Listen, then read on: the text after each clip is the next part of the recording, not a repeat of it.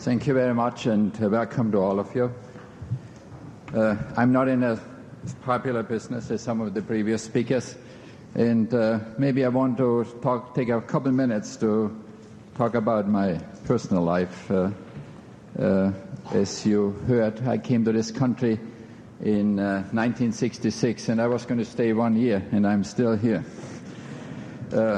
I started to study full-time, then I worked part-time, and then I worked full-time and studied part-time.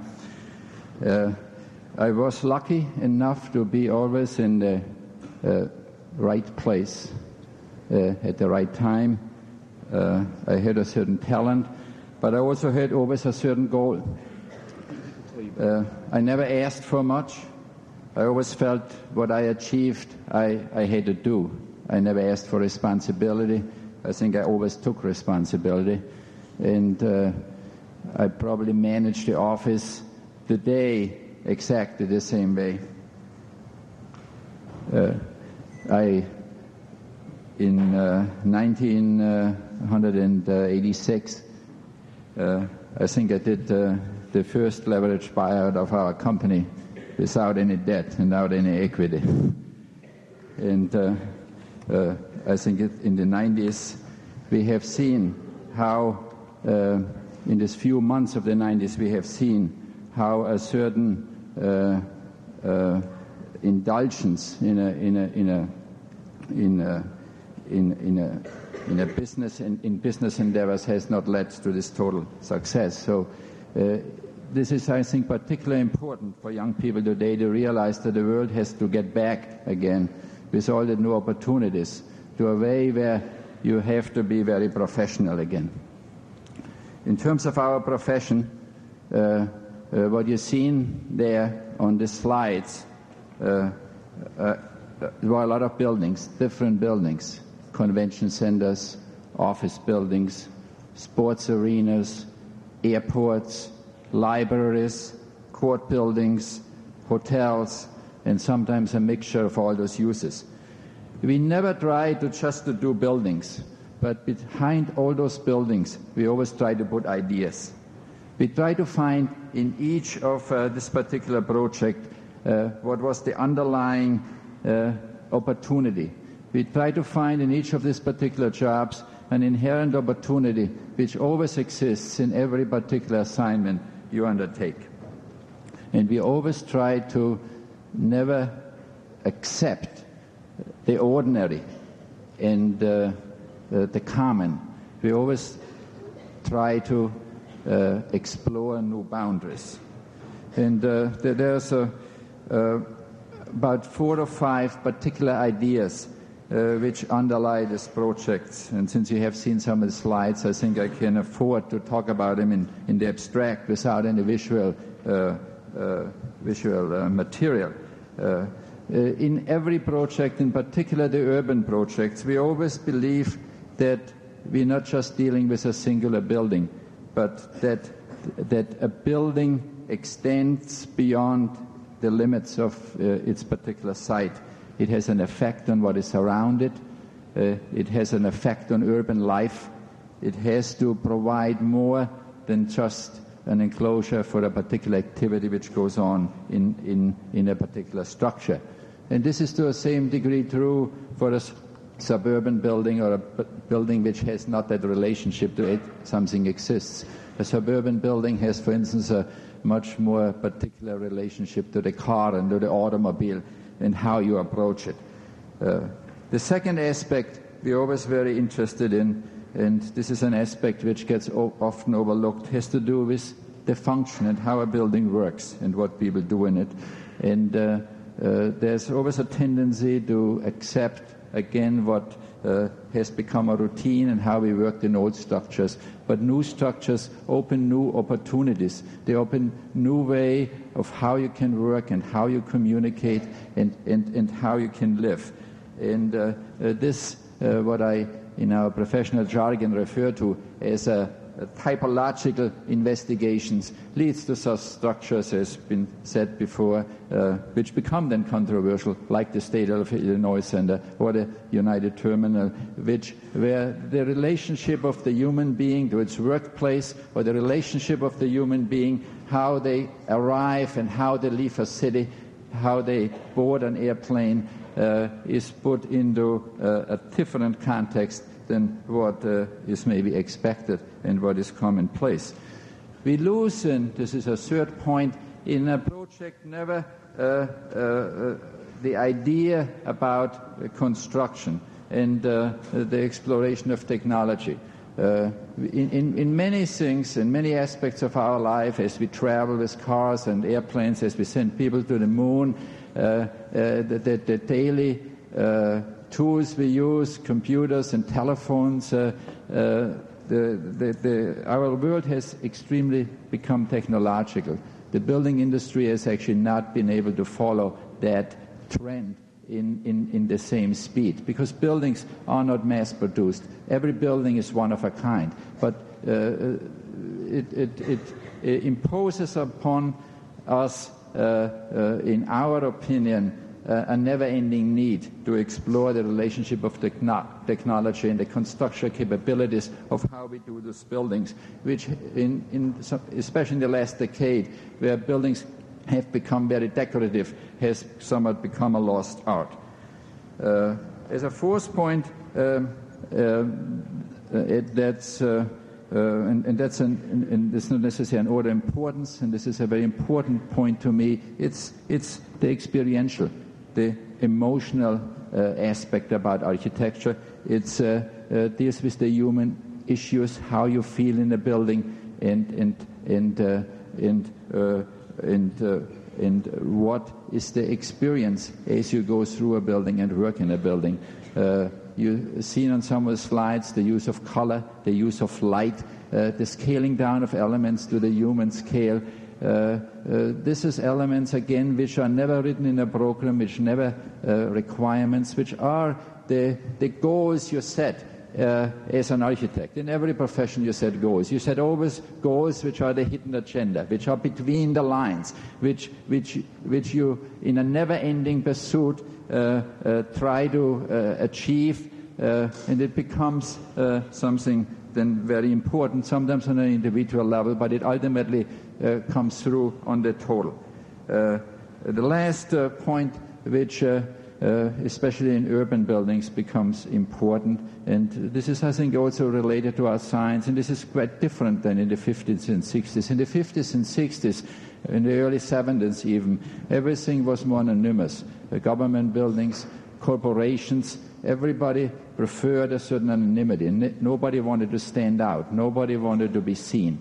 But especially the 80s I referred to before, was a time where everybody was, rightfully so, often proud of achievements, where they wanted to set signs, where they wanted to set signals, where buildings became more just elements out of brick and metal and stone and glass, but where buildings ultimately have a meaning, where a building which becomes the tallest building on the skyline, where it competes with the church or with the city hall, with a government building, where a commercial building becomes a symbol talking proudly about the achievements of a corporation, the achievements of an individual, the achievements of government, and setting a sign and a symbol. And we as architects have to make a visual statement about those achievements. And this is what has made architecture in this last decade extremely exciting. As you know, architecture has got a lot of attention in the medias, and architects have been able, to a large degree, exploit this in a very powerful way to not only put the attention to the sensationalist aspects of this, but to direct then also the attention of the public to a concern about the built environment, not only the built environment, but the environment as a whole. There is an incredible revitalization in the remaking of our cities, just this very hotel you are here in right now, about 4 or 5 years ago, it was a very dilapidated hotel. Today it's a very glorious place. It's actually one of the best hotels in the city, much better than the new buildings, because hardly anybody can afford today to put that kind of space and splendor into a structure. Since we all live in a more affluent, in a more peaceful world, I think the whole world is raising its standards. And we as architects, we have to show the way, and we have to provide the facilities which kind of accommodate a world which lives in more luxury and more splendor and can afford more things, but has to do it in a measured way. And in this world, we have to set new signs and new symbols. And when you saw some of these buildings, they were all done obviously very many years ago. And our mind and my thinking is today already directed and oriented on trying to find symbols and signs which are more appropriate maybe to the 90s than to the 80s. The 80s buildings, as you know from much of you have seen, they expressed so perfectly this element of our society, which lived probably like not any society in recent history in a particular comfort and luxury.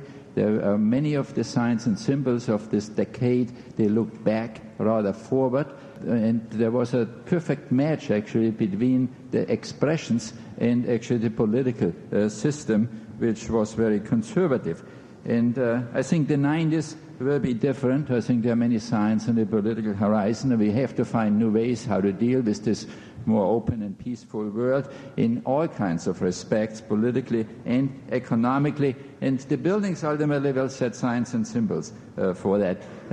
If I would know, I would be too smart, but nevertheless, I see this in my profession, and this is true for so many other professions, a challenge ahead, and where we can hopefully achieve a contribution. I look at this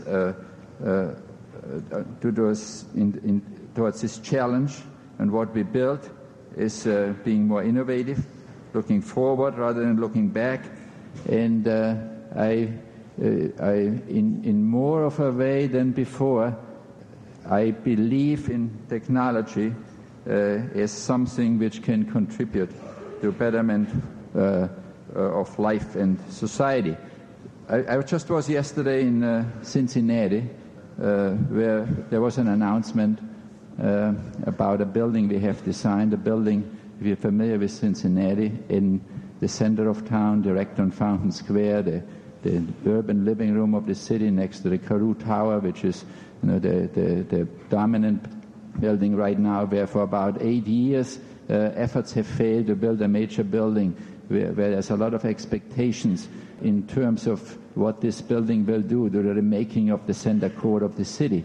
And I was down there when we were awarded a job in January, and I sensed an incredible, from the mayor down to the city council, the design committee, and to concerned businessmen, an incredible sense of importance of what this building will have to do and can do in terms of making the city. And I realized actually a great deal of responsibility, but also a certain power you have in a particular profession to actually showing the way of something which can make a contribution.